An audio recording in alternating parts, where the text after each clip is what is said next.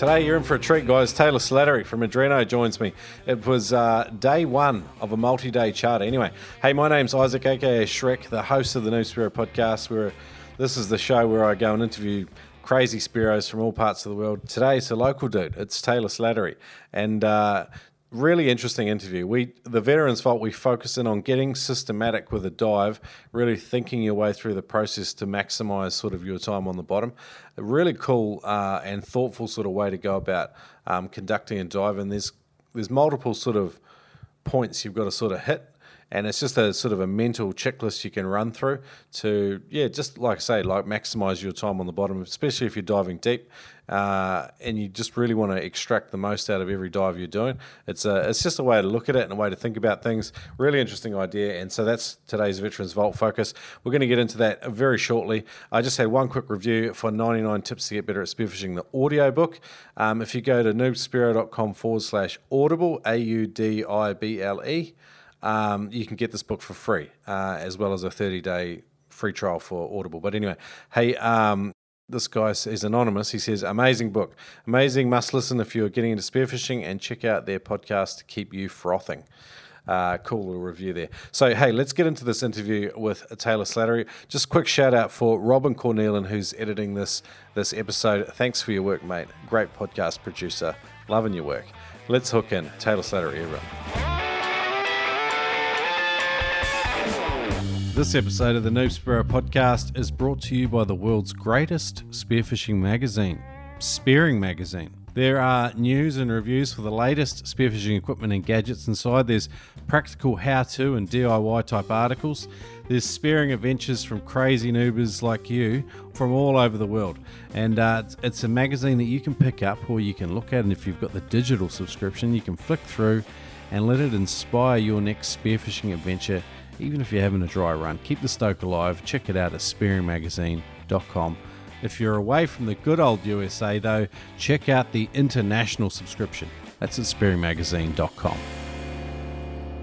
Welcome to the Noob Spearo podcast, Taylor. Beautiful. Thank you for having me, mate. Tell us a bit about yourself. So my name's Taylor Slattery. I've been spearfishing for probably 10 years now, just about. I grew up spearfishing on the northern New South Wales. Just based out of Grafton, but I used to do a lot of diving around anywhere from Port Macquarie all the way up to Tweed Heads. Just grew up shore diving as a little grom. Ran around the place. I used to.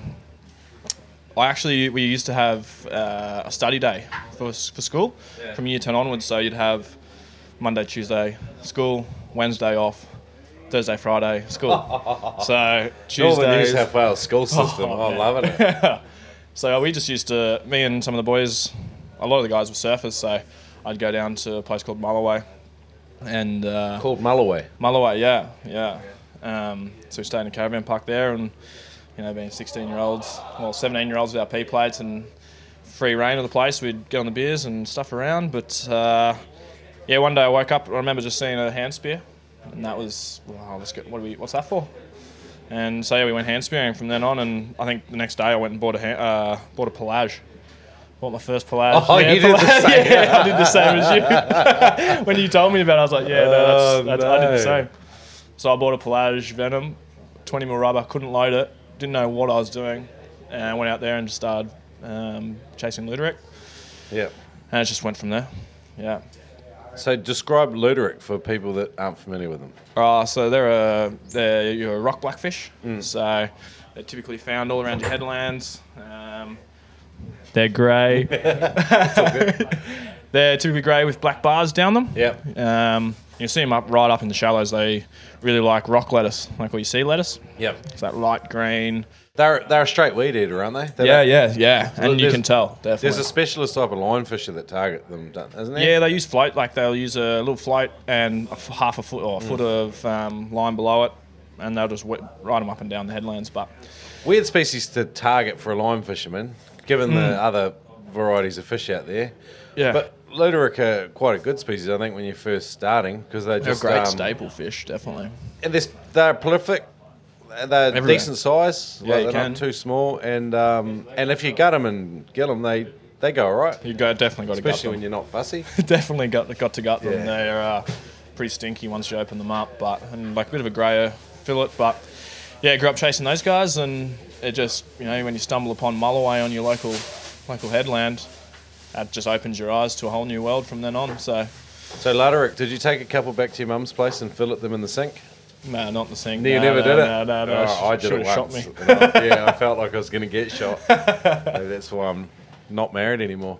But Laderick, do you think they're a signalling species? Like if you've got Laderick around, do you often think, okay, there might be some of these around as well? No, not so much, no. Okay. I think they're pretty prolific just about wherever you go, as long as there's a bit of wash. There's not too many headlands you won't find them on. Okay, cool. There's definitely, I wouldn't say they're a signalling fish, but I see, for me, I found like grey nose sharks are a really good signalling fish for mulloway and stuff. Okay. That's what I look for. If I find grey nose sharks, there's going to be mulloway in the area. And yesterday we were talking actually about finding mulloway or filming them, and they've got like obvious injuries on them, like they've been clearly barked up by something, and we were sort of theorising that it might be grey nurse. Definitely. And so this sort of further affirms sort of what you're talking about. Yeah, well, I've got some of the best ledges that I've found. When they really hold. You'll have an eastern facing ledge, and with a bit of an undercut, you'll see a lot of the time you'll see grey nose sharks kind of tucked up behind underneath them or cruising out on the sand edges. I'm not sure if they find like mulloway find comfort in hanging around those big sharks or something, but a lot of the time, even if you look at Julian Rocks and places like that, grey nose sharks, and they're prolific mulloway everywhere over there. So those relationships between species, like when you spend a bit of time on the bottom or observing, like spearfishing and stuff, you do start to notice some of these little things and develop your own theories. Yeah, definitely theories. That's for sure. Yeah. But it's interesting, just discussion nonetheless. I guess paralleling your spearfishing journey, you started working at Adreno fairly soon after. Yeah. I moved to Brisbane, chasing a girl in uni and chasing dreams into the city from a little place called Grafton, and moved to Brisbane and didn't really know what I was going to do. I was studying and I was concreting and doing all these other things, and kind of just loved my spearfishing at the time, so I just kept knocking on the door of Adreno and just kept asking for a job until they got sick of me and gave me a job. I was lucky enough to get a run and haven't looked back really since. It's been a little whirlwind trip the last 8 years. So. And working in a shop gives you you have 150 conversations about spearfishing every day, and you're looking at gear, you're rigging gear all day long. Surely it must give you extra insights into the sport that most people aren't privy to because we're just weekend spearos or whatever. Yeah, definitely. But a lot of it is you really got to work it out yourself, I think, to an extent anyway. Everyone can really point you in the right direction, but putting it to action, you definitely do find that working in the shop every day, you're hearing people talking about different species, different gear that they really enjoy. A lot of the time, the biggest thing that I find that I learn the most of is just literally being in the water. Like every single time you learn something more out of the water. Like you said, we all have our own theories on what works and what doesn't, but I think you really start putting stuff into action, and some theories work in different areas, different species. Today we saw that play out. There were 4 dories that left out from the boat. We're day one into this trip out to the bunker group, and 4 dories left in sort of different order, and everyone headed to a different part of the reef. The guys that were a little bit more premeditated and had the patience to motor out for a little bit longer and work out, I think, where the current was maybe hitting the front end of that reef. They are the ones that got the biscuit, and we saw 4 very different boxes of fish get put back in. Yeah, absolutely. Yeah, and I think it's literally that. You do start to learn, what currents, how they're hitting different parts of reefs, what you're really looking for. But it also depends on what you're chasing. Like you can definitely see that the people who saw Spanish, they were on the edges on those pressure points where that current was hitting. So they were definitely in for a lot more of a chance rather than on this leeway side where there wasn't too much current running in the right direction. Yeah. Not really hitting any pressure points and not having any upwellings on the front of those reefs. But yeah. You definitely see it play out really differently. It was pretty cool to see. My boat felt like we were urgent teenagers, and we were just, and we were just like, that'll do, and like it was literally like, there's some good wommies, and we were 10 minutes motor from the boat, and we were all ready to get in and get wet and jump in, and maybe if we had a little bit more time and we were a little bit more patient, we would have. Maybe, or it could have went the other way. Yeah, who knows? And that's the beautiful thing of it, isn't it? Like, I think a big thing is trying out exactly like it's always good to try any thought you have. I think you should try it, because then at least you can move on. Yeah. For me, I do a lot of like today. We jumped straight in. We did a 10-15 minute drift. Yeah, the boys shot a few nice little trout, but you could tell that the ground wasn't really there. There wasn't as much bait, so you're not going to really redo that drift again. Yeah. So, we made the decision, move out another 50 metres, move out from 12 metres into 16 metres. And that's when we saw some really good fish. And that's a big thing. I kind of don't know who said it to me, but you don't leave fish to find fish. Yeah. Is a big thing. Obviously, depending on if you haven't shot fish, you don't leave those spots. Like you keep trying, even if you're not able to get the shots off on them. You don't really leave fish to find fish, and so that's what we did. We shot some really nice trout. I think we all landed a good trout on that second drift, and that third drift we went out into 19, 20 metres, and there was no fish to be seen. Yeah. So we came back in again, trout, Spanish mackerel. We started seeing the moo, all your big IC brims. Yep. It was. I think it's really just getting in, trying out your idea. Doesn't work. Okay, move on. What's next? Just try something else. Yeah. What's the definition of being crazy or something? Is it? That's stupid. Stupid. It's Einstein. He's doing the same thing over and over and expecting different results. Yeah. That was an Einstein one. That's a good one. Yeah. I mean, going back to your rock hopping days. So you're diving all of these headlands, and it's kind of headland sand, and I mean it's fairly monotonous, tough guesswork. Wondering where to go diving. Absolutely. But I mean, so you started on Lutterick. What was sort of your progression, and what were the obstacles you had along the way? Look, I was really lucky. Within buying a gun, within 3 weeks, living in a small town, you find out who dives, who doesn't. So there was 2 other divers in the area, and they had a boat. Yeah. Brad and Grant Arnott out of Mini Waters. Brothers. Yeah, brothers. Yeah. They said, come out with us. So I remember, within 2 or 3 weeks of buying a gun, I was out there chasing Eastern Green Crays. Yeah. Watching their old boy. We dive with their old boy. Learn a few things off him. Yeah. So I've jumped in. Yeah, for me, I was 15 or 16 years old, jumping in 150 metres offshore. This old bloke's pulling wobbegongs out of caves to grab Easterns, and I'm just, what have I got myself into, at that point? And then, just really starting to learn from there is that it's definitely time in the water. Like, those guys just knew that place like the back of their hand. There's a lot of people who would come to the area and say there's no fish, but they'd find their feed. So I was really lucky. I got access to a boat pretty quickly. And experienced Spiros. Yeah. With local knowledge. Local knowledge, new gear, good understanding of gear for sure, and pointed me in the right direction. So they were pretty well the tipping point for me to really point me in the right direction. Otherwise, I could have been bashing around on headlands forever and not really knowing what's happening. Yeah. But it took me a long time. I didn't shoot what most people would say is a good fish for, I think, a year and a half. I remember, chase, for me, the yellowtail kingfish was... Oh, yeah. I'm still like that. I still froth on them. They're awesome. They're not even particularly difficult, but I just love the way they're exciting to shoot. They're big fish. They swim awesome. They've got plenty of character. They go nuts when you put that first shot on you and you get maybe 5 or 10 minutes out of them, but, And then I love the way they eat. I haven't had a soft one or any of these yeah, crazy yeah. things that people complain about. So I always like them. Yeah.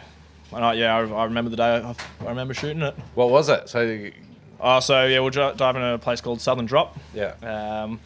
And the boys they've been sassing me for quite a long time, like, oh, when are you going to shoot a fish? Like, come on, like, putting the pressure on. Yeah. And I remember I'd put the shot in. I knew I've dropped down. It's probably about 18 meters. Wow, decent. Yeah. Depth. So because I'd been diving for Yeah. at that point I'd been diving for a while. I hadn't really shot too many fish, but was pretty comfortable in the water. In a school of six or so, just came in, turned broadside perfectly. Just letting them come to me, not really attacking them or putting too much pressure on them. Turning broadside, bang, straight in the shoulder, like above that pec, and that shoulder, out the gill plate. I just remember hitting the surface and being like, I can't remember what I said, but it was something like, I don't know, something absolutely stupid. Who's the man now, boys? Something. Tell me how big it is. Pretty well, something along those lines. But and absolutely frothing. And from that day on, was the same thing again. It's just that one. It's always. Even today, shooting a really nice trout, you still go back to those first few fish you shot, and it's still just as stoked. Yeah, for sure. Like, I know that I'm going to fillet that fish and take it home and eat it with good friends. Yeah. That's what it's all about. Yeah, for sure, man. Okay, so you shot your first yellowtail. That was a big run on the board. Yeah. What about the freediving side of things? Did you have any struggles with that? Because in 18 months you got down to 18 meters, so. Yep. That's pretty fast progression, and for a lot of people, anyway. Definitely. Did you have any difficulties? I mean, you talk about hands-free equalising now. You've been blessed with it. Yeah, I've been very, very lucky. I've definitely had pain from big days of diving, and a little bit of struggle every now and then not equalising, but everyone has those days. But no, I was really lucky in that point where living half an hour from the coast, working as a concreter at the time, or when I was a school kid, was you've got the flexibility. You don't have responsibility. So you run, you get you knocked off early. Okay, we're going diving. The weather's good, we're on. So I was diving 2 to 3 days a week from pretty much when I was 17 onwards, I'd say. So I had a good little purple patch there, and dived quite a bit. And same thing, like diving with the Arnott's and just working out those spots. So chasing pearl perch, mulloway, trag, kingfish, things like that. But it was really cool learning really that a lot of it's seasonal as well. Above water it might not seem too seasonal, but as far as water temperatures go, currents go, winds, it's definitely seasonal. Coming into winter now, this last month has been one of the best winters we've had. Yeah.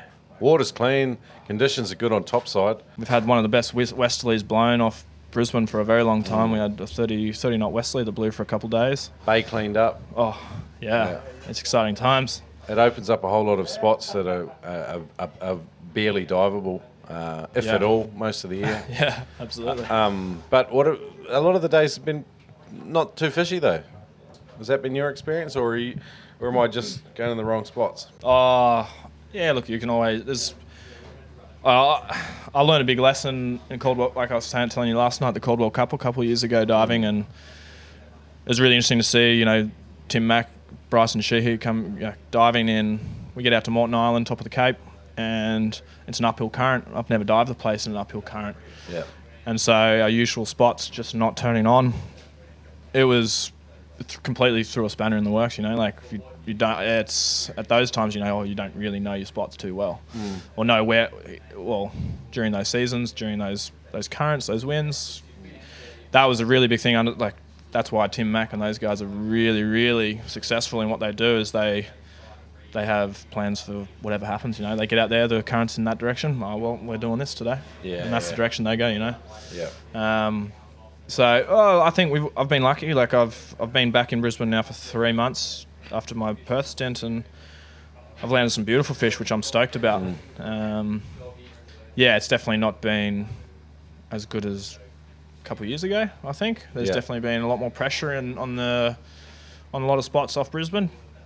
But I think that's a bit of a trend we're all seeing everywhere these days. It's an interesting conversation to have too, I think, about spearfishing pressure, because it's not something that maybe people want to talk about. They want to think that spearos are safe, sustainable, selective, but the reality is if 10 guys are diving a spot 5 out of 7 days a week, that place is exposed to a unique style of pressure on that fishery, and definitely there's no doubt it has an impact. And at the end of the day, the sports is only as sustainable as the person holding the gun. Like, you and I can be as sustainable as we think, but there might be someone out there shooting 15 undersized huskies that day or something like that. But like, there are species like black spot tuskfish that linos can't really chase them or target those species, but as spearfishermen, we actively target those species. Yeah. So, when you see spots that are in a decline of that fish, it's pretty indicative that it's been hit pretty hard by spearfishermen. Same with your gold spot cod, stuff like that.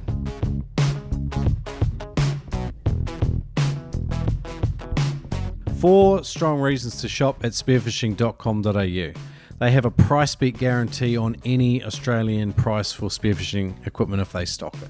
$15 flat rate shipping across Australia. They've got a 30-day hassles-free returns policy, and you can save $20 on every purchase over $200 by using the code NoobSpearo at checkout when you shop online. Added to that, if you order gear online, it arrives quickly, it's very well packaged. It's a literal no-brainer if you're a spearo in Australia. Shop at spearfishing.com.au, use the code NoobSpearo and save.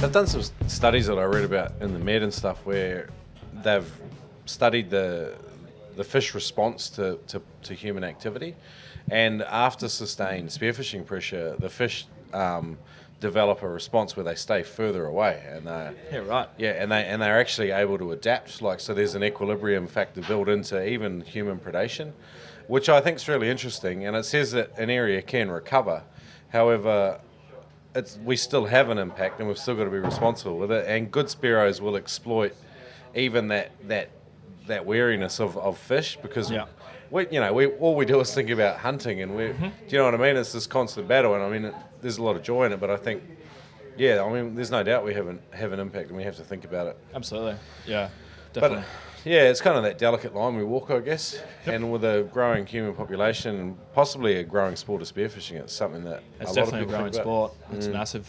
The last few years, it's been obviously seeing the amount of people coming through the shops. It's exciting. It's really cool. It's really cool to see people getting out there and enjoying what you and I are enjoying on this trip.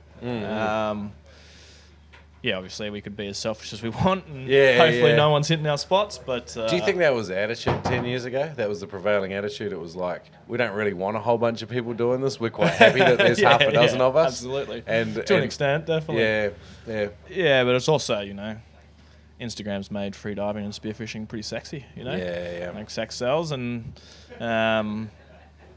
it's definitely in this day and age, there's a lot of people who want to be self-sufficient, especially after all this COVID-19 stuff. I think a lot of people are starting to think like, I want to be able to, shoot some fish or fill my freezer with sustainably caught food.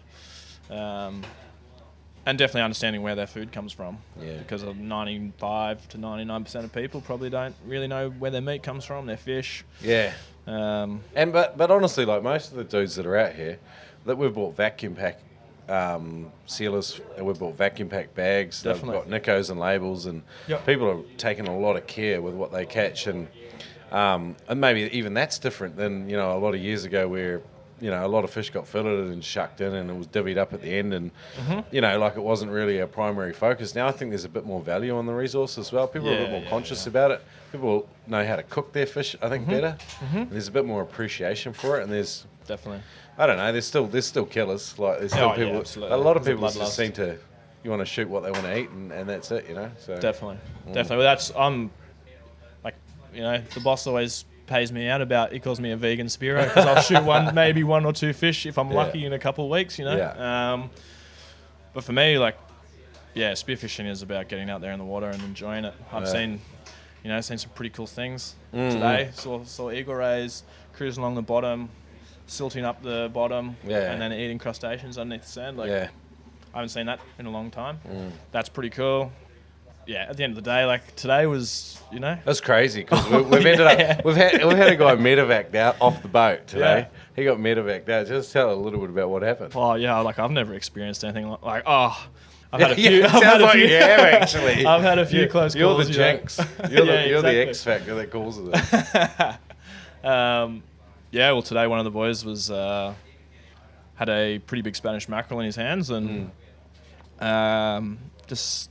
I'm not too sure. I wasn't in the water. I haven't seen any footage of it, but it was just a really big Spanish mackerel that was playing up in his hands, and in the process, a knife ended up in his leg, which is obviously no good. Yeah. Apparently, he's cut the tendon and the muscles pulled back up in his leg. I saw it. Yeah, and bunched up. Oh, you saw it? Yeah. So taking him up for the RACQ care flight to pull him out. He was sitting there and he pulled his leg up to show the paramedic, and just seeing that lump in the top of his quad was pretty alarming. Alarming for sure, and hats off to Wayne. I couldn't imagine myself being too calm. So that's Wayne Judge. Like, our listeners might know him because he's been on a couple of episodes as well. So definitely, he was cool, calm, and collected. I've never, subduing a 21.5 kilo Spanish mackerel or king mackerel up in some parts of the world, and it sounds like he's had the fish between his legs, between his knees, good old bear two hands in the gills, and then he's had a knife in his right hand, getting ready to slip the icky in, and it's just wrestled him, and he stabbed himself in the leg, and then it smashed it around a little bit while it's in there, and jeebus, and like that helicopter coming in on the back of this vessel today. Pretty surreal, isn't it? Oh yeah, I'll have to link up some videos and stuff in today's show notes so people can have a look at it. But holy shit, what a mess! Oh, and then coming back, and Joel as well. Joel, one of the other boys, is playing around with some burleying and dropped a knife and dropped it into his leg as well. So we've got another one with only a little flesh wound, but definitely still enough to tomorrow wake up call. That's tomorrow for sure. We'll be starting with the 5 a.m. safety with knives. Bloody, I think we'll get an angle grinded and turn them all into bloody take the points off them. Yeah. But we like having a point on a dive knife. Yeah. But it's something you've got to respect so much. And like when these boys both did their injuries, I thought, shit, that could have been any of us. And like I've done little injuries with it. Yeah. And that's how you learn. Yeah. It's a bad way to learn with a knife. Oh, especially, it's a bad way to learn. Yeah. I've got a few scars on my hands from it, and some of the guys are pretty embarrassed about it, but we've all done it. One of my first jobs was working in a meatworks. Oh, yeah? And I started in the packing department, thankfully, because I was cuck-handed, as my someone used to say to me. But by the time, like learning knife skills and how to handle knives safely is a real art. And a lot of people jump into spearfishing without any background with knives, and then you go from not really using them to all of a sudden having two maybe strapped here. Yep. And how you put it back in the holster on your body is something you got to be careful about, whether it's on your leg or in your weight belt or up on your arm. And a lot of people don't even think about it. It's just one of those things that we've learned over years. But I think it's actually, now thinking about it, it's like something we should probably talk more about. It's definitely one of the biggest. Yeah, it is definitely one of the biggest. Like, it's probably where most of the injuries have come from. For me, today obviously there's 2 injuries today. I've been on a boat going back a couple of years, probably 2 years. We were out of Stradbroke Island, out of the Wave Rider Buoy. Yeah. And taking one of the guys out to shoot his first dolphin fish. We roll over the side. Sure enough, really nice school of dolphin fish come through. Turns broadside, puts a really nice holding shot onto it, but in his excitement, it's just straight into it. He's straight onto his mono, he's pulling, he's holding on, he's not really giving it any room at all. He gets it into his hand, he's pretty green, he's pretty fresh. Yeah. And I see him get his knife out, I'm like, no, like, put it away, but he's gill deep in it. He's got his hands all up in it, so he puts the knife to it. Big kick from a 5 or 6 kilo dolphin fish. It kicks on the surface, gets out of his hand, and knife slips right through the wrist. In that, he flinches, he pulls it in, puts it right between his ribs as well. And I just see all this unfold in front of me, and I'm like, okay. So I take the gun off him. Okay, get in the boat, we land the fish, we get in. and you can see he's gone white. And yep, check the wrist. Okay, take my weight belt off. Pull my weight belt. Tourniquet. Yeah, not too tight, just enough for like was pressure really effectively on it. Yep. Yeah, I think direct on wound can be good. You don't have to Yeah. necessarily be above it. Exactly. And cutting off that full No. artery. It can just be Just a clot. more or less directly on it, as long as it's enough to pull up that blood flow. Exactly. I just recently did a refresher for work as well, so it's good Yeah. timing too, probably. Perfect. Yeah. Well, I'm a bit of a prepper in that sense. Like Yeah. I've had quite a few of these. You know, they don't like they always end well. They've all so far, thank God, they've always ended well. Everyone's, you know, we're everyone's remote. I think we're like, okay, it's going to be sharks, Yeah. or it's going to be shallow water blackhead, and it's like, no, it's No. probably the more predictable shit. Absolutely. It is the knife wound because Ah. it's what we, and it's a little bit like we laugh at police and stuff, like particularly in the US. Well, maybe not at the moment. It's not a No. funny subject, No. but you know. Like they carry holstered weapons, and they're the ones that shoot themselves all the time. And I mean, but like if there's 100,000 people handling firearms every day, a percentage of them are going to have accidents. Absolutely. Yeah. And I guess it's the same with us with dive knives. There's however many thousand of us these days, and we're all handling at least one or two knives on us. Definitely. And every spearer's got at least a knife. Definitely. And you've got a big struggling fish. It's a recipe for disaster. Yeah, and that's I think the biggest thing is understanding where like reading the fish after you've shot it. A lot of the time you can see how fresh that fish is. Where if it's still with a Spanish mackerel, again they can come to life in that. A lot of fish can come to life in that top 2 meters of water. You can sometimes stone a fish, get it you touch your hand on the spear and they're gone, and that'll happen. But if your flopper's engaged, you've got tension on it, there's nothing wrong with letting it sit there and kick a little bit longer. Yeah. Take some energy. If anything, Have it's another only 3 gonna, or 4 minutes. Yeah. If anything, it's Yeah. only going to bring in some more fish for the rest of the boys. I remember that though. Like with the first 10 Spanish, I think I lost because I tried to put too much pressure on. That was me today. And- I did Oh, the yeah? exact same thing today. Yeah? Absolutely. Yeah. So walk us through it. Yeah, so actually, I had two good opportunities on some big Spanish, around that 25 to 30, I'd say. Yeah. Yeah, so I've bent 2 spears over. Two spears over there. I got to go straighten. But so yeah, first time we just had one come straight in on us. Buy Adreno spears next time, man. Yeah, I know. They don't I bend, know. bro. I should have listened to myself. Anyway, sorry, that was just a cheeky aside. It was just literally we're doing a drift out in about 16 meters of water.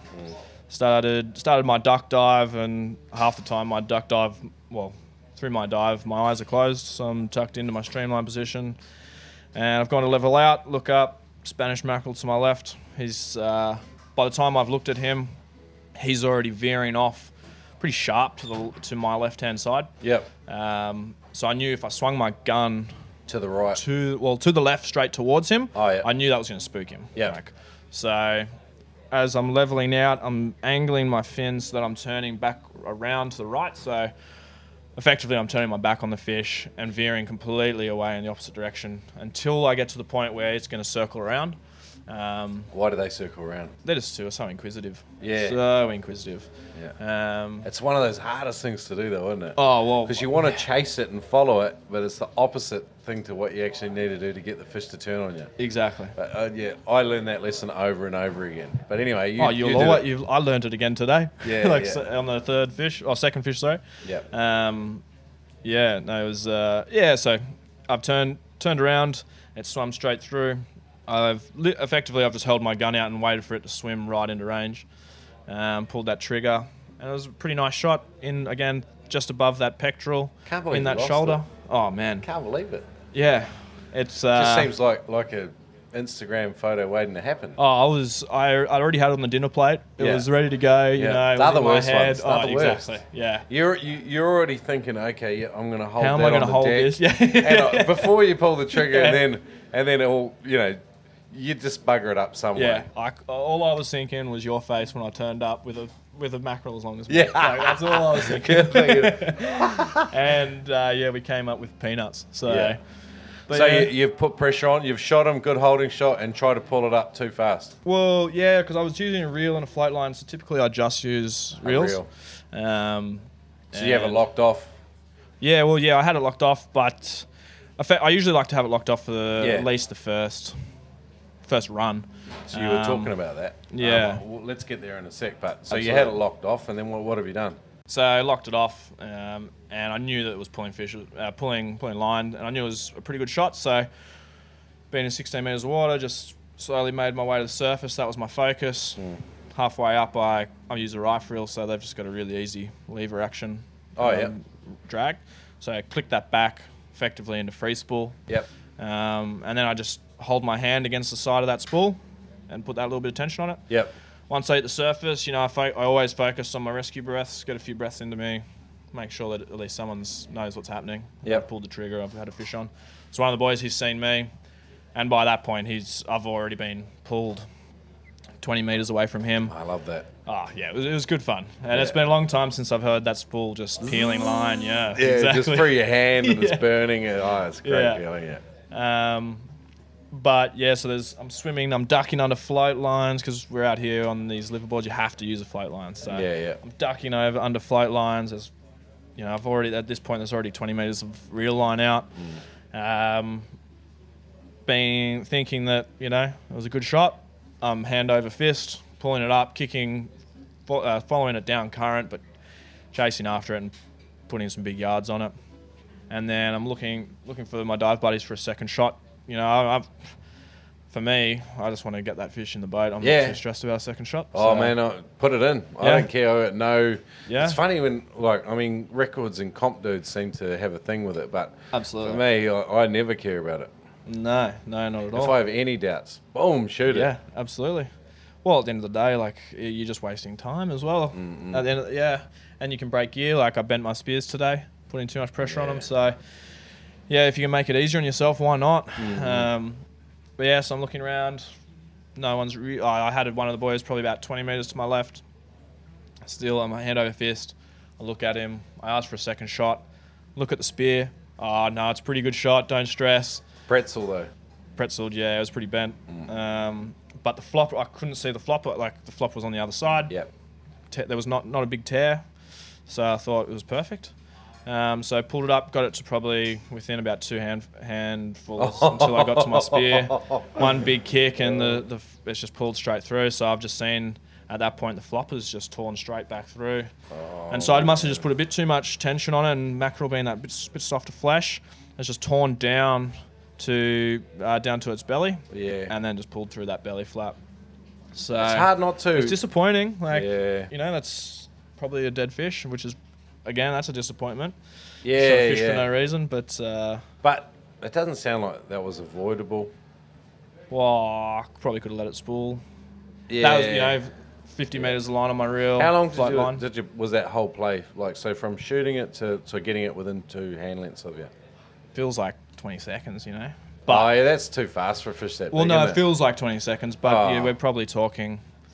It'd be 3 minutes or so, Yeah. 3-4 minutes. So Yeah. What do you reckon though for a fish like that? What's a good like even when you hindsight, got I should have just let him spool.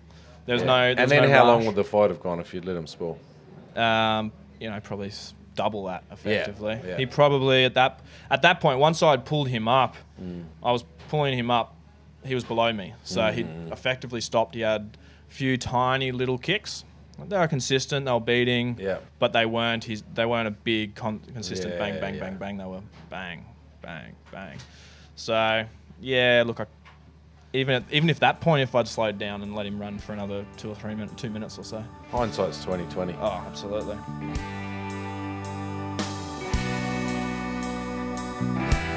Are you listening into this podcast thinking about your neglected spear guns down in the shed? But if you're like me, go to neptonics.com, buy yourself some new rubber, some new rigging, get your spear gun tip-top so that you're ready when that fishing trip comes around the corner. You get the random phone call, we've got a weather window, the fish are running, let's get into it. Neptonics.com. To sweeten it up, use the code NOOB10 to save 10% off store-wide at neptonics.com. Get those spear guns sorted. Don't be like Shrek.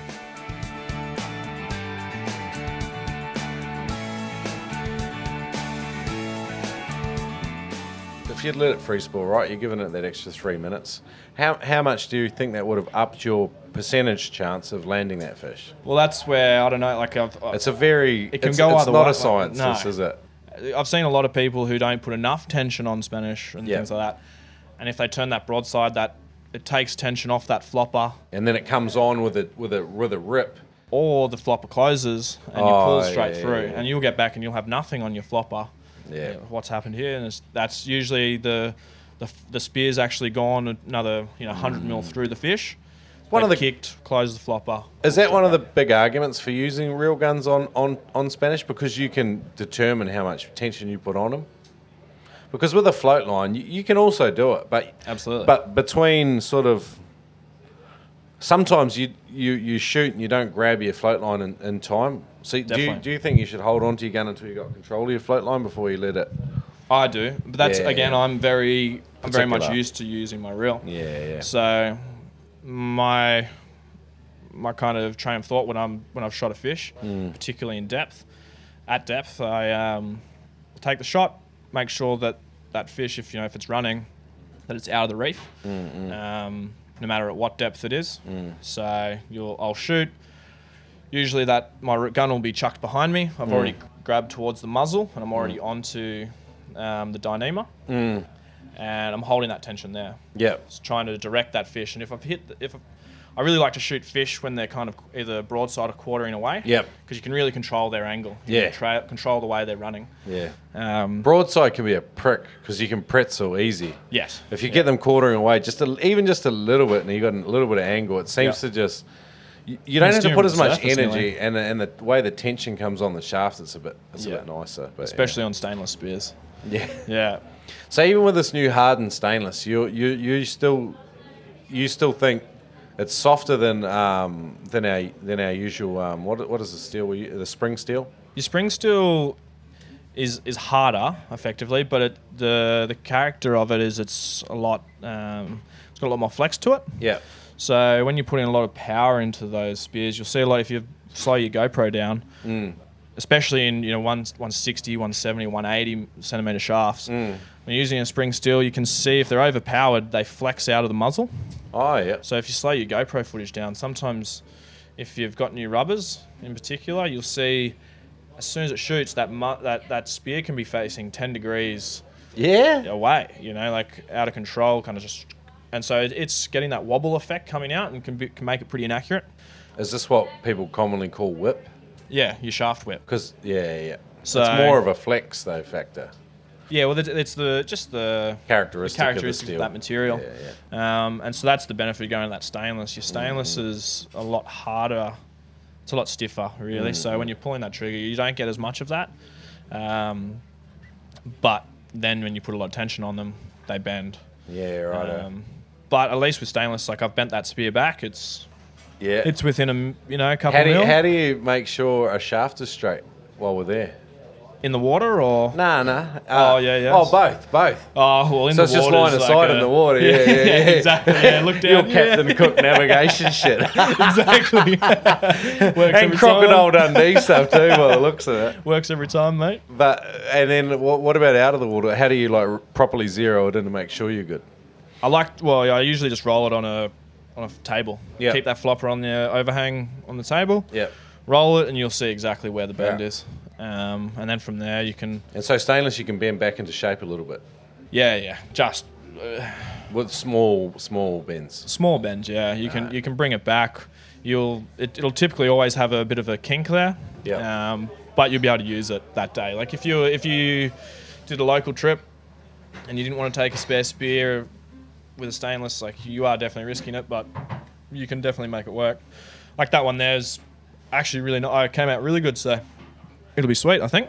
So that's interesting. Anyway, talking about the characteristics of different steel, it's Some a good people conversation to have. Oh yeah, absolutely. But like there's some people who are freaks with their steel, being able to straighten them, they know exactly where that kink is, and using a hammer, they can just hit it in the right Yeah. pressure point, bang it, and it's straight. Yeah, righto. Yeah. Whereas, for me, putting it on the ground and bending it at that point and hoping that At least you bend it yourself. I just take it around to my mate Matt's and go, "Hey Matt, bro,"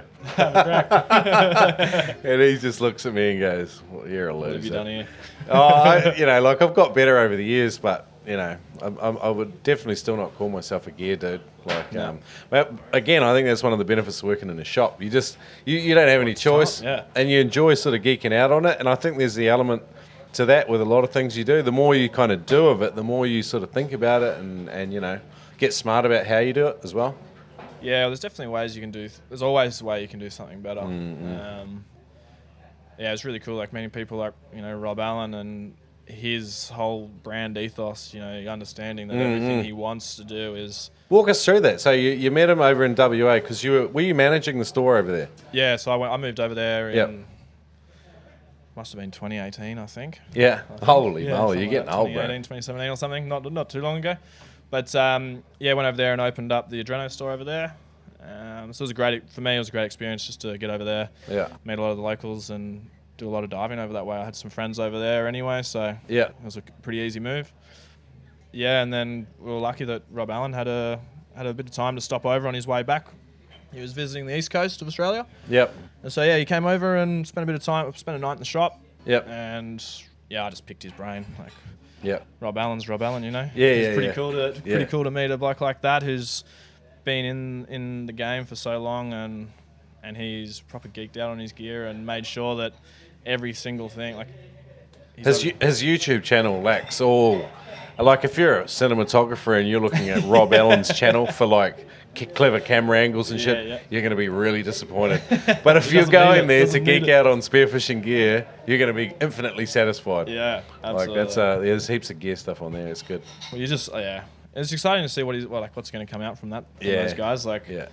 He's been making his playing with his triggers and changing different things in his mechs and making them better and better over the last few years. Yeah. You were talking about trigger pressure and stuff he's done every single test under the sun. It's it's for someone who understands their guns in and out, and is able to show you the tests. It was super cool. Yeah, and really, it was cool to see someone who's custom built rigs to test all of this.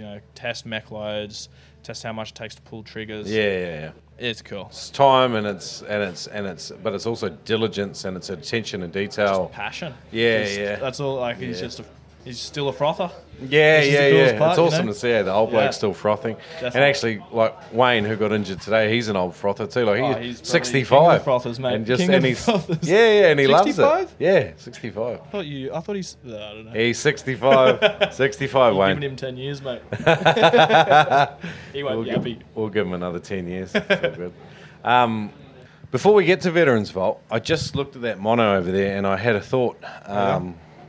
The mono shooting line argument or discussion. Dyneema. Yeah. What are you doing these days? I drift between the two, depending. I know. No one does that. I was very much a naysayer at the beginning just because of the memory of a lot of it. Yeah. You get a lot of tangles and...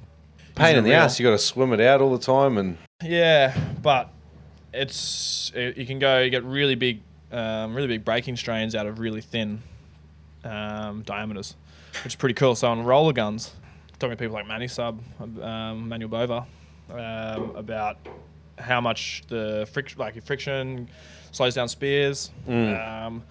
So using a bit of that, thinking in that sense, I've been putting using a 1.5 mil Dyneema. Yep. And splicing it onto a lot of my guns. Yep. So you're keeping all the strength of the line. There's no fail points if you do it properly. Yeah. And just looks super, super clean. So been doing that on roller guns. On my my rifle, I'll just use mono typically. Yeah, righto. But do you have a mono preference? Because I was using this Jinkai stuff the other day on one of my guns. My mate actually rigged it up for me, and I was like, "This stuff is the shit." Like the clear stuff that has like a blue tinge to it. Yep. Yeah, and it was super strong, but the diameter's not too thick, and the braking strain on it was ridiculous compared to what the diameter is, you think. What was it, like 1.8? Yeah, it was 1.8, but it was Yep. like, I think it might have been, like, it was unbelievable. It might have been 500 pound or. Yeah, wow. It was good, and it was like, I don't know, it's just it felt really nice to run through even for the first time without memory and stuff, and I was just like, it just feels good, like it just like the material itself. Well, it's good for like for me. Like what I do on my Rife, because with mono it can pinch in max, things like that, so you get wear points in a lot of spaces. So if, right where you rig it into a lot of people rig the mono into the rear of the spear. Yep. That going in and out of your mech, you can get some wear points. So a lot of people forget to check that. Do you file your mech so that For my Rife, so you get less I'll usually run Dyneema through it, through the back. So I'll have a closed loop of Dyneema into the spear, and then I'll crimp my mono to that. Oh yeah, wow. Yeah. How far up? Not far at all. It's literally probably, I don't know, let's say it's a loop, but it's 50 mil long. Oh yeah. Fish on out here. Yeah, they're on. Hopefully a red for dinner. But so I've been doing that. I really like the memory and how easy it is to use mono, especially. But you can the braking strain. If you can get reefed. Well, if you have a pretty solid fish and it runs straight into the reef and you've got a fair bit of tension on it, especially up here on this coral stuff, it's super sharp. It'll just cut straight through it. Yeah. Look, that could definitely be said the same for Dyneema. I don't think there's 2 of one and half. This is a good discussion to have. Absolutely, It's funny to chat with someone that knows both and goes both, because generally people are very fixed. Yep. And like I felt prehistoric because all these dudes are saying, no, you've got to go Dyneema, and I'm just like stuck in my ways of mono. But I don't know. Yeah, this is like for me. Yeah, I literally went Dyneema because I really like the splicing. Like that's what I really liked. Yeah, you like knots and geeking out on that shit too. So you got a couple of vids coming up, I believe, for the Adreno YouTube channel, maybe. Yeah, we're hoping to try and do some on this trip, I suppose. Yeah, good cool. Good to do a little bit more. Like, yeah, it's just I enjoy that side of it. Yeah, that's one of the best things I like about my job is talking to, or just people who haven't dived that much, or just getting into the sport who are absolutely frothing, but just don't know what they need to be looking at. I'm trying to point them in the right direction a little bit, You just like talking to frothers. Yeah, whether it's people that have been brand new or people that are obsessed about rigging and shit. Yeah. You just love frothing on stuff. Yeah, because it's contagious as well. Yeah, exactly. That's the whole thing. It's contagious. Energy, yeah. Whether like you were saying before, there's Wayne Judge, king of the frothers. I know Ant Bostock in WA. He's one of he just absolutely loves diving. It's in his blood. One thing you can probably say to new guys too, like if you're hitting out with experienced guys and you're worried about I'm not going to be diving up to their expectations or whatever. If you froth on what you're doing and you don't complain and you just muck in, I think people are just happy to have you around. 100%. So unless they're dickheads, and then find a new crew anyway. But yeah. Which there are people like that. I don't know. Yeah. I remember going out on one boat with these guys and they were really good, and I wasn't. And these dudes didn't even really talk to me on the way out. It's all the way out to Moreton. You're out there for an hour and a bit. And then we were diving for a while, and this guy hadn't even really looked at me or acknowledged me, and I was like, oh, I don't know what I've done wrong here. But then he shot a fish, and he lost it, but it was right on the sand there. But it was in like 21 or 22 metres, and I've just dropped straight down on it, managed to put a shot in it for him and bring it up for him. And then after that, I was his best mate, and he was pissing in my pocket. But it's just funny, some of the boats and cruise you Did you take the fish home in the end? No, I gave it to him. I won myself a friend there. Yeah. And for me, I don't know why you can't just be good to people who, I don't know. There's I guess with new jobs and stuff, it's the same sometimes. Yeah, definitely. There's some people just have a little bit of a cold. They're cold initially. I guess it's the same with spearing and new crews and stuff as well. But definitely takes a while just to get to know people, I suppose. Break down those walls. Yeah, for sure.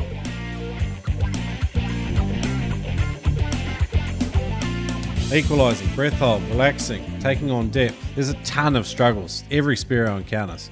Every single person that does spearfishing has an obstacle. They have something that they're working on. They're always trying to get better. For me, At the moment, it's marksmanship. It's improving my aim. I don't like wounding fish. But if you are looking at the freediving side of things, you have either equalizing issues, you want to extend your breath hold, you have trouble relaxing, you don't know how to take on depth. These are very common, and Ted Hardy from Immersion Freediving has put together a whole bunch of offerings for you. Check it out, noosphero.com/Ted. There's a whole bunch of these online courses that can be studied at your own pace from your phone if you like, and you can overcome your struggles. Just check it out, noosphero.com/Ted. Have you ever wanted to slay fish with a weapon of your own creation? Good news for you, episode 123 of the Noob Spearo podcast with Ed Martin from Killshot Spear Guns lays out the pattern and the plan to help you build your own weapon of death and lay waste to fish with something with your own maker's stamp on it. And along with that, go to today's major sponsor website, neptonics.com. Go to the Spear Gun Builder page and select your components to build that magical weapon, and use the code NOOB10 to save a further 10% off on anything in your shopping basket. So visit neptonics.com, use the code NOOB10 to save 10% off store-wide. Veteran's Fault. So thinking systematically through a full dive and being intentional about sort of all the sort of steps of the process. We were chatting about it last night. I was really intrigued by the idea. It sounds like an experiment that you're running. What is the theory of this, and where did the inspiration come for thinking like this about doing diving or a dive? So I started getting to a point where I was diving quite deep, 20 to 30 meters, and just really wanting to be comfortable there.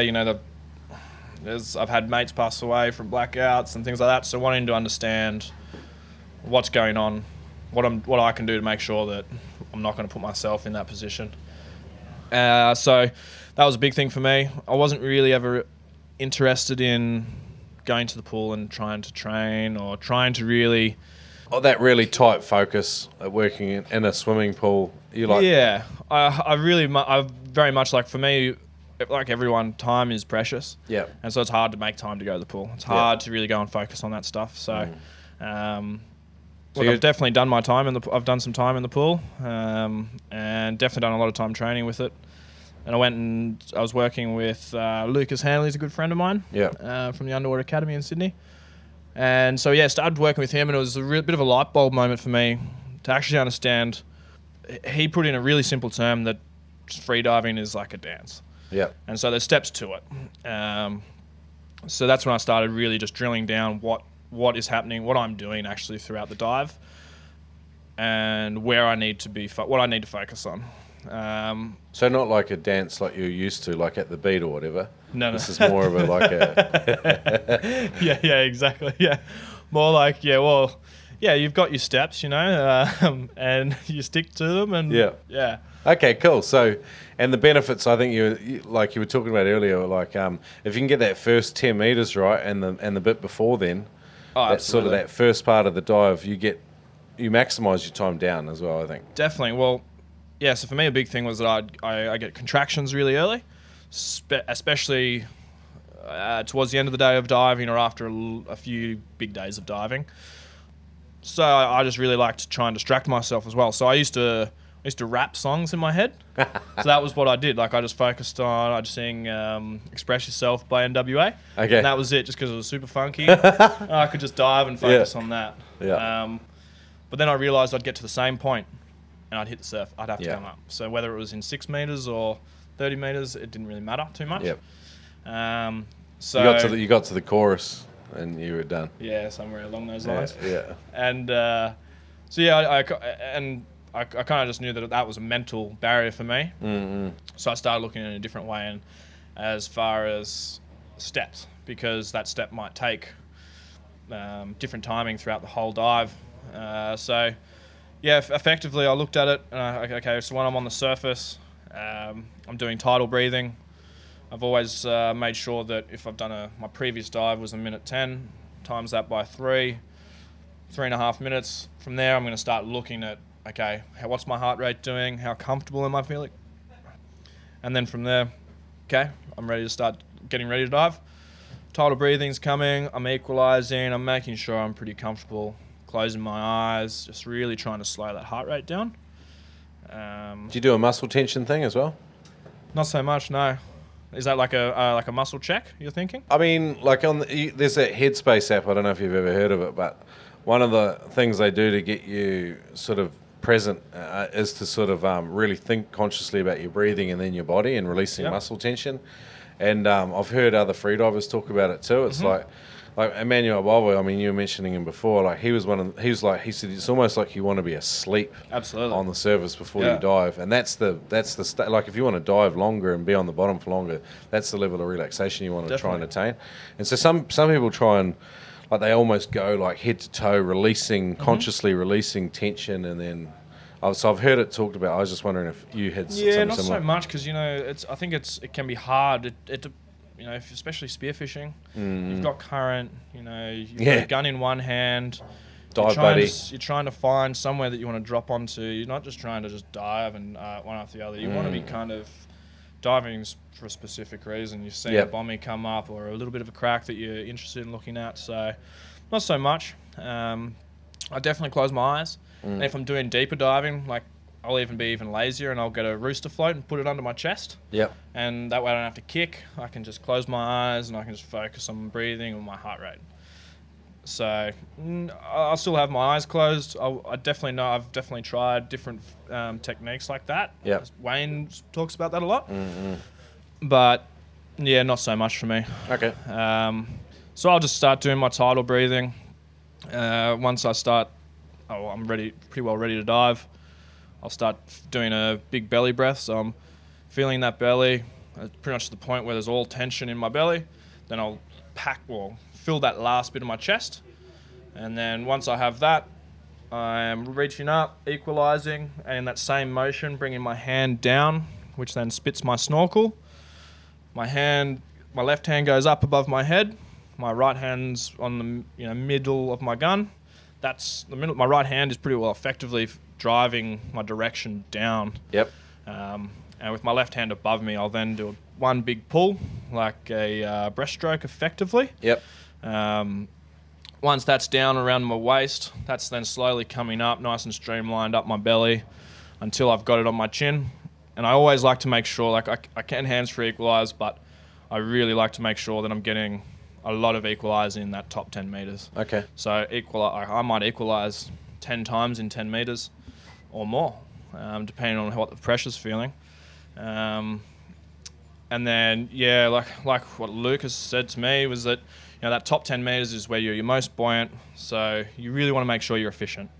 And your duck dive can get you to 5-6 meters, 10 meters if you're really, really good at it. So that's where always working on your duck dive, making sure that's efficient. I then will usually count to about 8 really nice, strong kicks. And at that point, I should be between 10 to 15 meters. And that's when you're really starting to enter, hopefully, free fall, if you're weighted correctly. At those points, if you're diving in 15 meters of water, you've got 6 kicks. My eyes are closed really most of that time on the drop. I'll start to level out. My biggest focus when spearfishing is getting to the bottom. I think I've had a lot more success. As soon as I hit the bottom, you tend to relax a lot more. You're not holding as much tension in your body. Yeah. It's an easy one to start focusing on other things, whereas when you're in that drop, you can be focusing on, I need to, what's coming up? Am I going to hit the bottom? Do I need to open my eye? Like, what am I looking for? And you never really want to, as soon as you start lifting your jaw up, you're breaking your streamline, you're not being efficient. So just making sure it's as easy for your body as possible. And if you're doing big jolting movements, looking up, around, at depth, you can get trachea squeezes, things like that, which I definitely don't want. With your Yeah. So, but yeah, once I hit the bottom, I'll always still have my gun in my right hand, halfway up the gun, hit the bottom. At that point, start throwing maybe a bit of sand, depending on what I'm trying to chase. And then at that point, you're starting to look at what's around. And I think definitely a big thing is just you don't need, every dive doesn't need to be Your max. a minute 45. Yeah. A minute 30. Like whatever your max is, it doesn't need to be that. Yeah. You need to be, like I was saying before, pretty intentional with your diving. Yeah. You know, if you see fish around that you think you're interested in taking, yeah, okay, maybe look at if you think they're looking interested with a bit of bottom time, or maybe with some coaxing, you can get them in, have a crack. But if not, if they're 15 meters away, go back, hit the surface. I was chatting with this dude in recent interviews, and he was talking about a cone of death. Okay. So one thing he was talking about, though, he looks up like maybe 15 meters off the bottom. Yep. And he looks around, and he thinks that if he can't get to the bottom and be within 15 meters of whatever his target is, then he'll abandon the dive and just come back up and then reposition himself so he's more.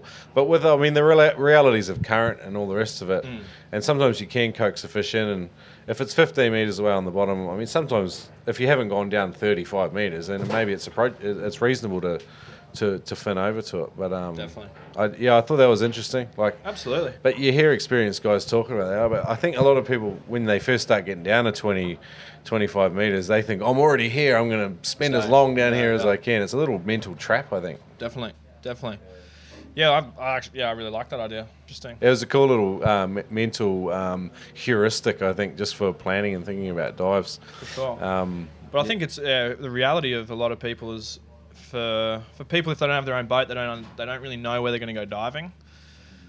You don't have that luxury of, this rock's coming up, I'm looking forward to it. This is the spot, okay, on this edge I know there's going to be some big mangrove jacks or something. So effectively a lot of people are diving and they're scouting a lot of the time.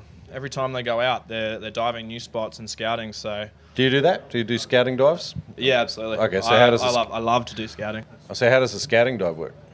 Oh, scouting dive as far as throughout, yeah. So most of the time I'll literally just be doing that. I'll dive, hit the bottom, have a look around, and that's really it. Hit the bottom, have a look around. If I think I see something that's interesting, I'm going to stick around. Because the other side of it is, it's like, okay, you've done a minute 45 dive.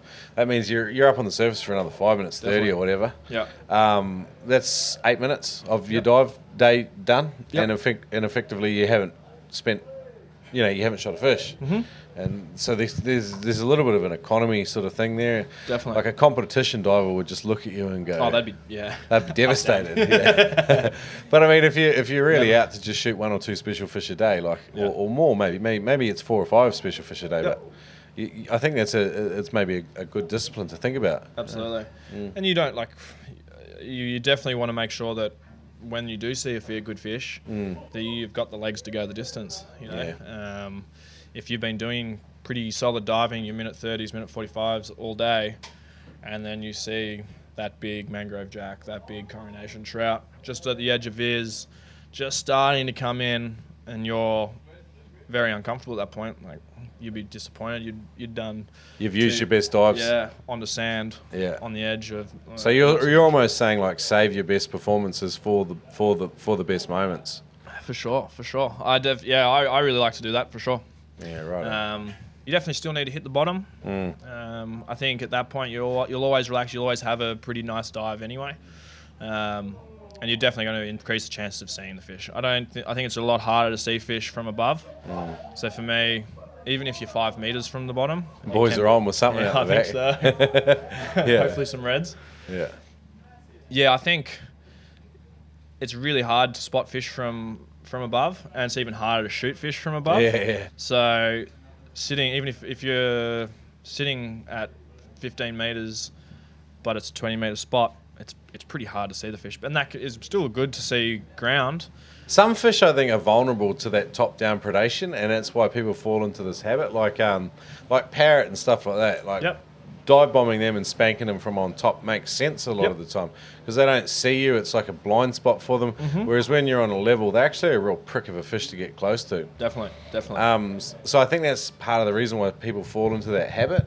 And the other thing is as well, if you've dived all the way to the bottom and then you get there and then you go, oh, the fish is 10 meters or that way. Yeah. I've got to go up now. Then you think, oh, I'll look up next time. Yep. And then I'll make sure I'm in the right spot before I go down. And it's a little bit of a trap there. Well, that's where I think I really, a lot of the time as well, is hit that bottom and keep your eyes down or keep your eyes closed. Nestle in, sit into the reef, grab a hold of the reef with your left hand, your non-gun holding hand. Hold the reef there. Keep your neck, everything relaxed. Maybe that start thinking about your muscles and holding tension, where you're holding tension. Yeah. And if you're thinking about that and relaxing a fair bit, even for 10 seconds, that's that bit of time where you look up. If there's fish coming your way, okay, cool, we're on here. Yeah. It's an interesting thought.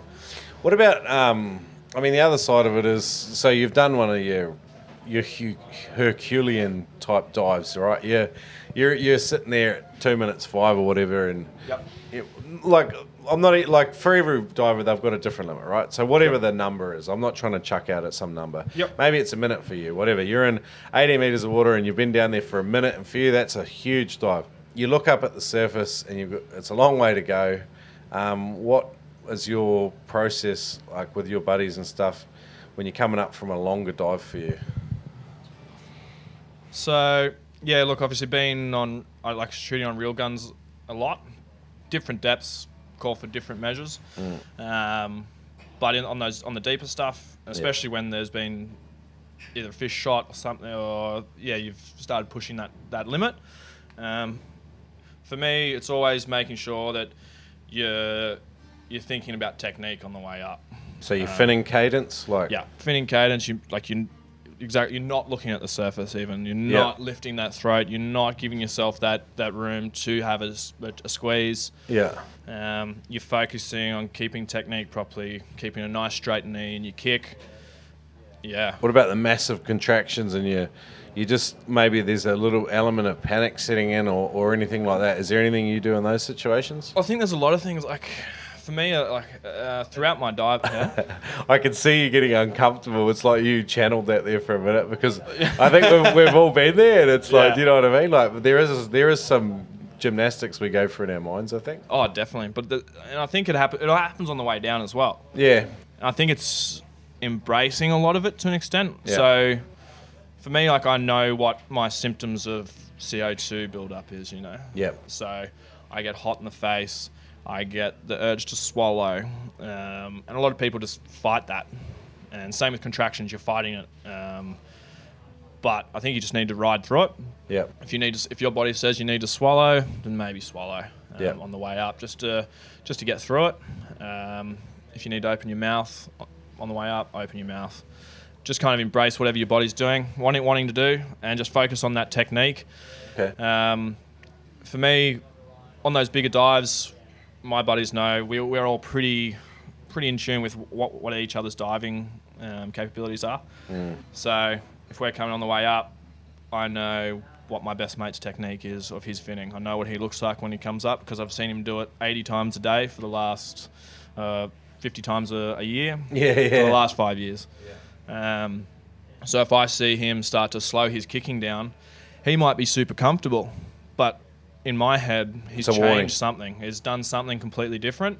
So I'm meeting him, even if I see it at 10 meters, if I see it at 5 meters, I'm on to that.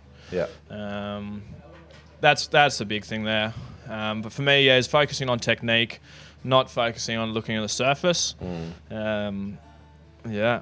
When you've got a dive buddy on the surface that you can really rely on to be there when you come up, does that give you a lot of peace of mind as well when you come into the relaxation side of things, when you're spending a bit longer on the bottom and things like that? Definitely. Yeah? Definitely. Yeah. Yeah, it's, well, you wouldn't want, absolutely. There's definitely, there's a sense of that, at the end of the day, any slip up like we found today, you can end up in a pretty bad shape. Yeah. So I'm pretty picky with who I dive with. Yeah. You know? If I see someone who's a bit of a cowboy and I don't really think they're going to be watching my back, I'll say that. I'll definitely bring it up with them, but it's a cultural thing, though. Definitely. Like, you and me were chatting yesterday about this. Like, some parts of the world, they don't really buddy dive, and sometimes I think they buddy dive, but they don't.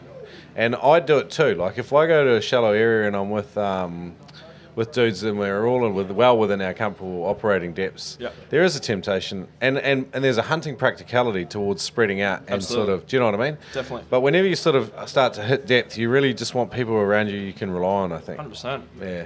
There's nothing worse than hitting the surface and seeing old mate Joe 50 metres away, and you know that you're within your limits, but you've had a big dive, and you've got the surface and he's not there. Yeah. Imagine if I'd, shot that fish and got snagged up in 25 metres and put that little bit too much time into trying to fight that fish off the bottom. And it can happen so quick. Yeah. Like, I'm no athlete, and I know people a lot fitter than me who have done themselves a mischief in free diving, for sure. I mean, I'm an athlete, so I'm on a different page to Fighting you. weight, that's for sure. What's your process with your, the buddies you've had for prolonged periods of time? When do you guys agree to just kind of separate and dive solo a little bit? Like what depths and situations? No, you're always together. A lot of them, You enjoy hunting together, even Absolutely. in the shallow stuff. Yeah. That's even today. I said to Ryan, I've just started diving with this trip, and a prime example was an even bigger Spanish came in on me when I was chasing some squid. Yeah. And it was right at the end of my breath, and I turned around, wanted to swing my gun towards it, knew I'd spook it, hit the surface. He's 10 to 20 metres away. And I was like, that's a prime example that I've seen a lot of the time, especially Spanish. They're very inquisitive, and if that diver doesn't get an opportunity at the shot, that a lot of the time your buddy will. Mm-hmm. So you'll definitely. I find you shoot a lot more fish with the buddy, but it's also a team sport. Like, it's good fun. You're out there with your best mates, like. Yeah, and making friends too. Yeah, and the high five moments, and there's heaps of shit like. Absolutely. Second shots, sharks. There's so many benefits to having a good buddy. This episode of the Noob Sparrow podcast is brought to you by spearfishing.com.au. Might as well check out some gear while you're thinking about spearing and get an idea of what you want to buy later on down the track. Everyone's looking to upgrade something, whether it's your spear gun, your wetsuit, your float. It doesn't matter what it is. Head over to spearfishing.com.au. Fantastic reviews from a whole bunch of people just like you. People that love spearing. If you like, head into the stores. Brisbane, Melbourne, Sydney or Perth. There's 70 passionate team members that can give you some help, getting some idea about what to buy next. But the online shopping experience is fantastic too. And if you shop online, for every purchase over $200, if you use the code NoobSparrow, you save $20. Thanks for supporting the Noob Sparrow podcast and shopping with spearfishing.com.au. Simple, accurate, deadly. Use the code NOOB, N-O-O-B, and save $30 on any spear gun for a limited time only. Go to killshotspearguns.com, check them out for yourself. Handmade in the Florida Keys by Ed Martin. Use the code NOOB, N-O-O-B, or head into the shop and say, "Crikey, mate." And apparently Ed will hook you up with a $30 discount on any timber spear gun. Get your hands on one. killshotspearguns.com.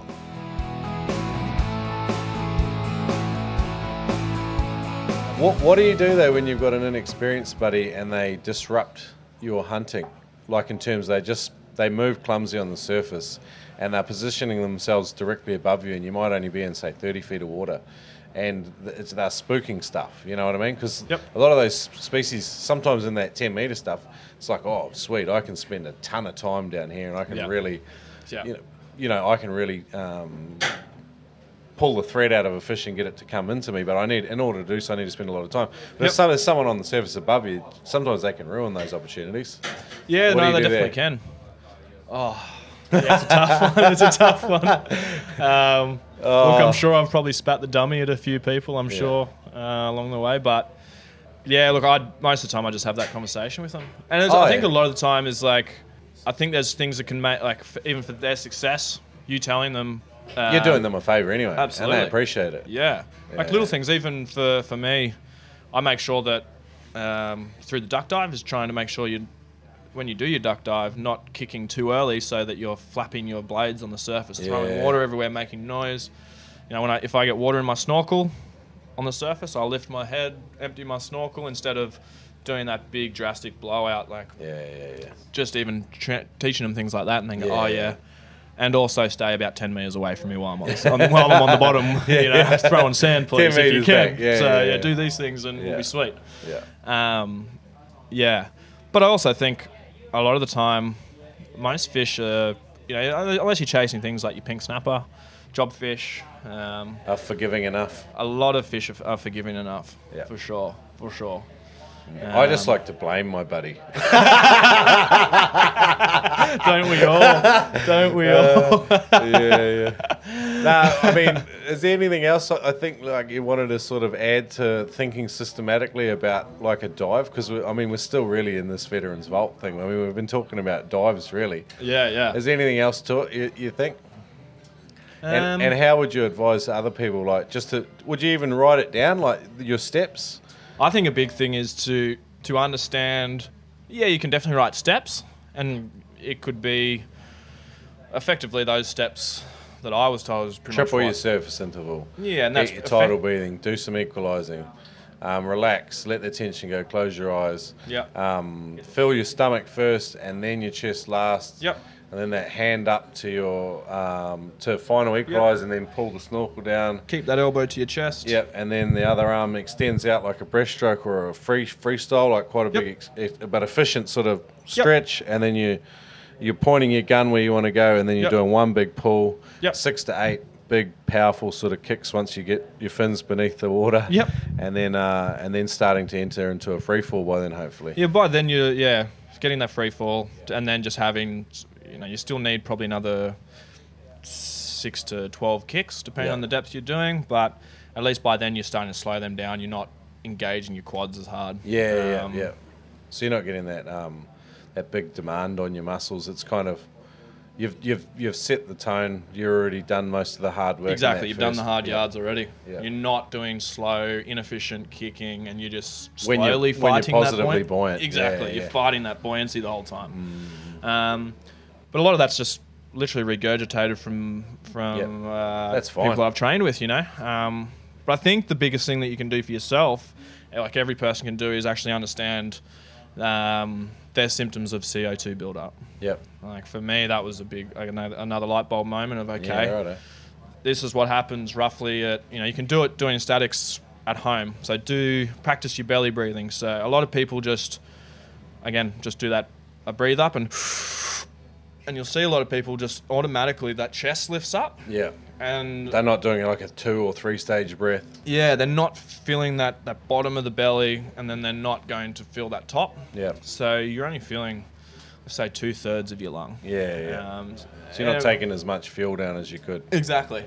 So practice that on your bed, doing some statics, and then through your statics, just start to write down. You don't need to be doing 6-minute statics, but even just feeling that, okay, at 30 seconds, I'm getting hot flushes through the face. Yeah. Okay, cool. So I know that's about 30 seconds. Okay. At about a minute, I'm getting tightness in my throat. Okay, I'm feeling that urge to swallow. All I can fucking think about is swallowing. You can swear on this Okay, podcast. cool. It's free. It's an explicit podcast. It's thoroughly Should have told me at inappropriate. the beginning. Nah, it's fine. All I can think about is swallowing. Yeah. Okay, we'll swallow and see how that feels. And then I'm going to cut that one part of the interview out, Okay, and that's cool. going to be on a lot of internet videos.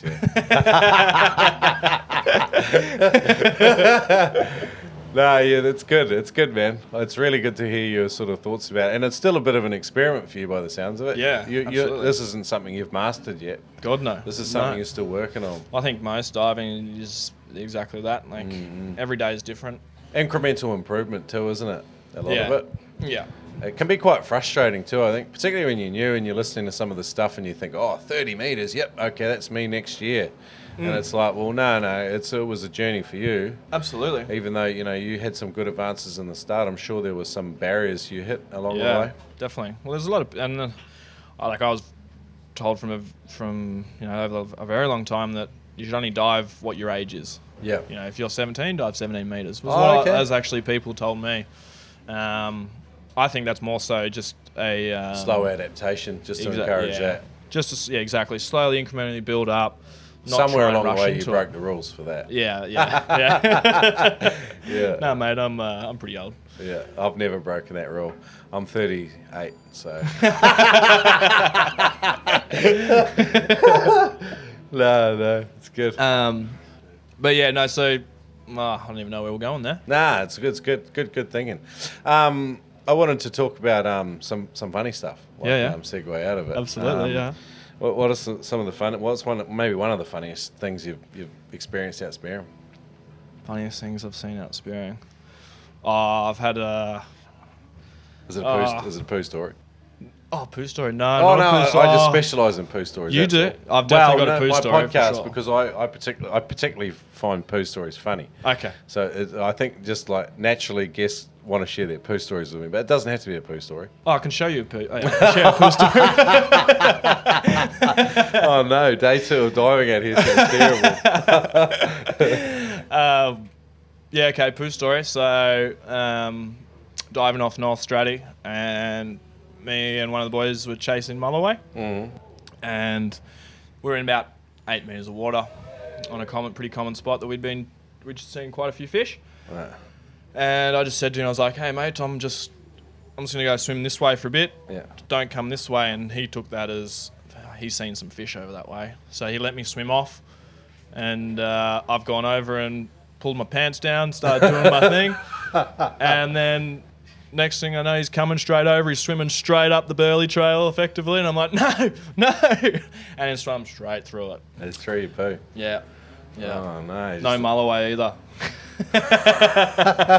He wasn't too stoked. Oh no. So yeah, he thought he was following me to the mulloway hole of his dream, but no. It was just yeah. Yeah, leave that one there, mate. Yeah, not every joke works. Cool, man. What about? I mean, like when you're talking to new guys in the shops, what's kind of like your 2-3 pieces of sort of go-to advice? Do you sort of listen to them and listen to where they're at before you give them advice, or do you just have Definitely, yeah. Because everyone's kind of different, eh? Like some people, it's like I don't know, everyone sort of battles with different things. Yeah, I think a lot of people definitely want to rush into it. My biggest advice is looking at what your budget is, and trying to get the best quality stuff you can within that budget. I was just thinking about our first spear guns. Yeah, exactly. Well, that's it. Like I bought from a fishing shop Yeah. who didn't really have much of an idea of, I think, what they were pointing me in that direction, you know. It's a good argument to go to a specialist spearfishing shop, isn't it? I think so, definitely. Yeah. A lot of people have different opinions on different things. And that's fine. Absolutely. One thing I like about that on the podcast is like everyone's got a different opinion, but I just try and get their opinion about it and find out why. Some dudes are a little bit like, oh, you just do this. And it's like, well, why? And they're like, no, you just do it. And it's like, well, okay, like I'm going to do it, but I'm going to break the rule because I don't understand why. Yeah. And I'm going to have to discover for myself because you're not explaining it to me. And that's where, spearfishing, a lot of the stuff is quite anecdotal. It's a long way behind a lot of other sports, and the understanding of gear. You know, gear is evolving so much all the time. It definitely. Everyone has different opinions, and things that work for me, you know, you might absolutely hate. And it's really trying to understand effectively what people are trying to get out of their spearfishing. What type of fish are they hoping to shoot? Where they're diving, how often they're going to dive. And things like that. So I always ask people where they're diving, what they really want to be trying to get with their gun, their fins, what they're trying to do, and a lot of the time it's situational by the sounds of it. Absolutely, it's very situational. What are 2 or 3 things people can do? Like they're in their first year of spearing. Yep. What are 2 or 3 things that people can do to dramatically sort of help them find success spearfishing? One of the biggest things I think, like for me, especially if people don't have access to a boat. Yep. Like Google Maps, Google Earth is one of the best free tools you'll ever find in your life. Yep. So that is one of the biggest things. Using that, having a look at different headlands, understanding what species you're wanting to find, and just going out there and having a look.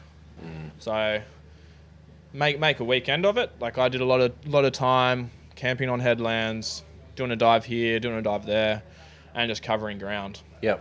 And a lot of places you might not see the fish there, but you'll look at the reef and you'll start seeing structure. And everyone, once you start seeing structure, you'll really understand. Like if you see big boulders, and they out on the edge of a sand on a ledge, and they come from it's a 10 meters onto the sand, and it comes up to 4 meters on top. Yep. It's a pretty significant piece of rock. Yep.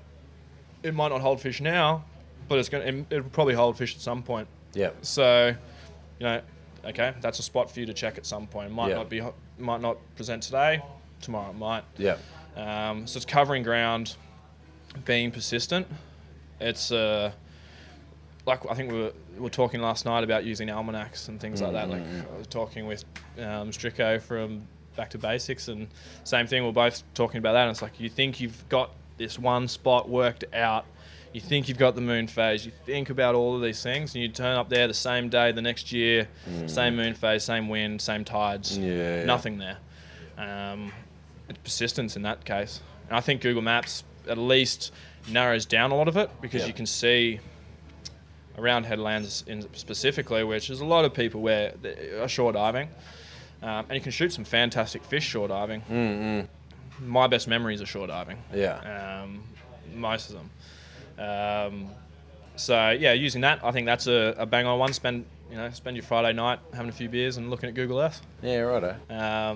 And that'll narrow down. No matter where you are in Australia, you'll be able to find a bit of structure at least off headlands. What about learning species? So you went to WA. I mean, yeah. Have you dived outside of Australia much? Have you gone to areas where you're not that familiar with species before? Yep. What was your process for learning them? Watching videos from those areas. Yep. So like I dove a little bit. I managed to get a dive in Florida a couple of years ago. But a lot of those species are iconic. Yeah. Your hogfish. Like mutton snapper. Yeah. Bang on accent, mate. Yeah. No, I can do it. Sometimes I do it. Diving New Zealand, watching snapper snooping, understanding what that is. Yeah. Same thing, and asking questions. Yeah. Like it's like we were talking last night. The same thing. It's especially as adults, a lot of people don't really want to be perceived authentic or I don't know what I'm doing here. What am I doing? Okay, snapper snooping. What does that mean? Asking those people those questions and listening to the locals, or just watching videos, getting a bit of an understanding of that technique in that area. It's pretty easy to find. In those, you'll learn species pretty quickly. And you'll also see their techniques. But as far as trying to find ground when you go overseas or something, that's a whole other question. Google Earth, same thing, which is tough. I had 3 rapid fire questions for you, and then I'm thinking I'm going to end up talking with you again in the future about a few things because I don't think we've covered as much ground as we could have. But 3 faster questions. Who is one or a few of the most influential people that you've been around in your spearfishing? Like maybe made the biggest impact on you as a spearo? I'd probably say, like one of my best mates, Sam Cox. Yep. Like he was, for me, one of the first people I'd started diving with a lot. He's, for me, I've done some of my best diving with him. Yep. Super comfortable. We've been halves in boats, so that was probably my biggest barrier to entry, was buying a boat. Yeah. We went halves in a boat a couple of years ago, and so he was very influential. We've always picked each other's brains about gear, what we can do better, where we can aim. So he's probably one of the big ones. Yeah. Okay, cool. What does this spearfishing experience mean to you? Because I talk to dudes too, and like you've spent a lot of time invested in spearing, and I think at one point you've been burnt out by it, and you've come back. What does it mean to you now? Look, spearfishing is obviously the way I'm very lucky that I work for Adreno, and it's my whole lifestyle. I work in it. I do it on my days off. It's just, apart from a few other little hobbies I have on the side, it's just about everything else I've got, And it's something I've been doing it now. I've been diving for 11 or 12 years. I've been working in it for 8 years or so. Yeah. And it's something I want to do forever. Yeah. So for me, it's something I'm really passionate about. Whether it's, trying to develop new product, just trying to get other people into the sport and understanding why we do the sport. But it's also the food, like number one. Yeah, we've been frothing about just chatting recipes. I mean, we had sashimi tonight. Man. Oh, yeah. Yeah, we were spoiled, man. My last question, and it's probably not a shorter one. We started chatting about it off mic, and it's some of the exciting new products you have been working on. Is there one you wanted to sort of talk about that is about to come out or has come out? Or, I mean, what have you been really excited about in the past little bit of time? Obviously, there's we're at Adreno, we're always trying to look at new gear and developing new gear. And Sam Cox, like who I was talking about before, he designed salt suits. Yeah. So salt skin, and that's been something that we've kind of been kicking that ball around for a long time. Yeah. And it's just just a wetsuit that has a few little things in it built into it. It's just an absolute workhorse. Isn't pretty. It's a black wetsuit. There's no camo on that thing. I was surprised. I was it's just a really sleek, for me, really, really nice, clean wetsuit. Weight pockets on the shoulders. Yeah. What does that do? Well, it's kind of like wearing a neck weight. Yeah. So a lot of freedivers do it, and for me, you see a lot of people when they duck dive and they continue their kicking, especially if they have their head up, they kick underneath themselves. Yeah. So they're actually, instead of doing a 17-meter dive, they're doing a 20-meter swim. Yeah. Or 25. Yeah. I was just chatting about this too the other day. Like, there's the spirals, you see, the spiraling guys, and then there's the angle guys. Yeah. And it's like, I mean, if you're diving on a line or you've got some structure picked out or something, it seems to be much easier, but like a lot of us do it. Absolutely. So the weights help orient you? I think so, yeah. Well, it's all up in your shoulders. Yeah. And also for me, it helps me kind of settle into the reef a little bit more as well. Okay. I like that. The other thing I picked up about the suit is it seems to have borrowed a fair bit of technology from some of the latest and greatest in surfing, and I mean that's a hundreds of millions of dollar industry where they've spent a lot of time developing really good wetsuit technology. There's a few like the seams seem to have particularly been borrowed. And I like the look of it. I'm waiting for a free one. I don't know if we have your size there. I had to get in a weight. Yeah, I had to. You're never coming back. And then I wanted to try and have a suit that, for me, I really like being able to put it on with no lube. Yeah. Sam's what he's done is just put like a glide skin or a smooth skin around your hood seal, around your wrist seals, around your ankle seals, and also on the chest of the long john. Yeah. So you're getting that seal around where you need it to seal, which is a surfing idea too. Exactly. But he's been working on that for a long time, slaving away on it. It's a really cool thing. So cool. It's exciting to see something that he's been putting into concept. Yeah.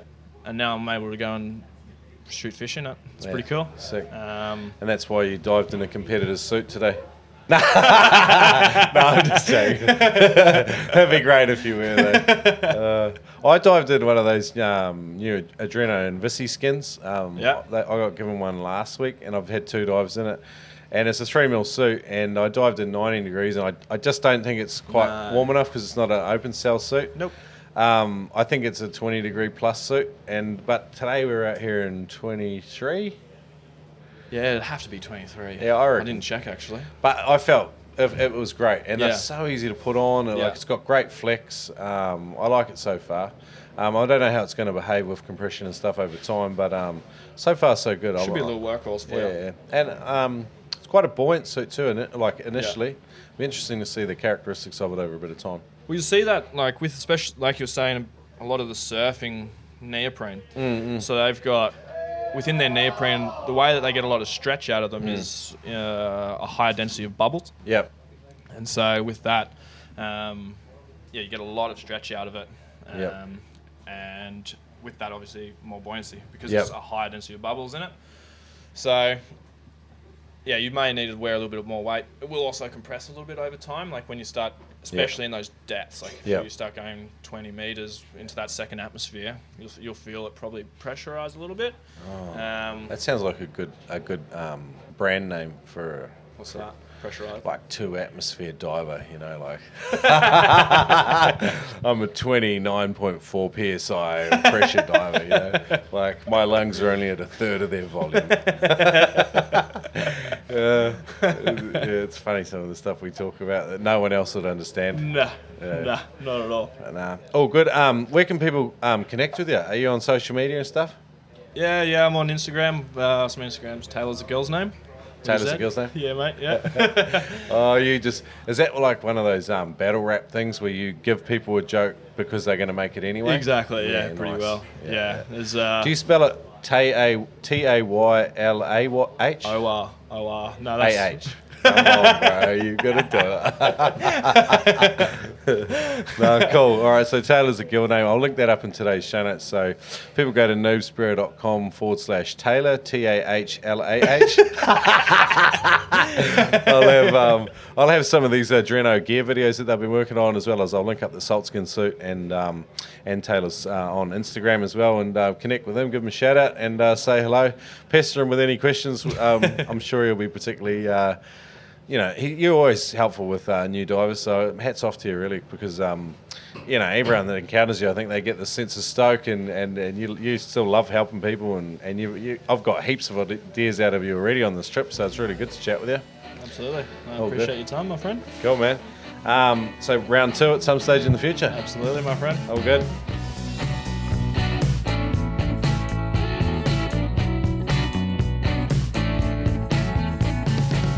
Some absolute knowledge bombs today from Taylor Slattery. It was a real pleasure getting to know him and dive with him.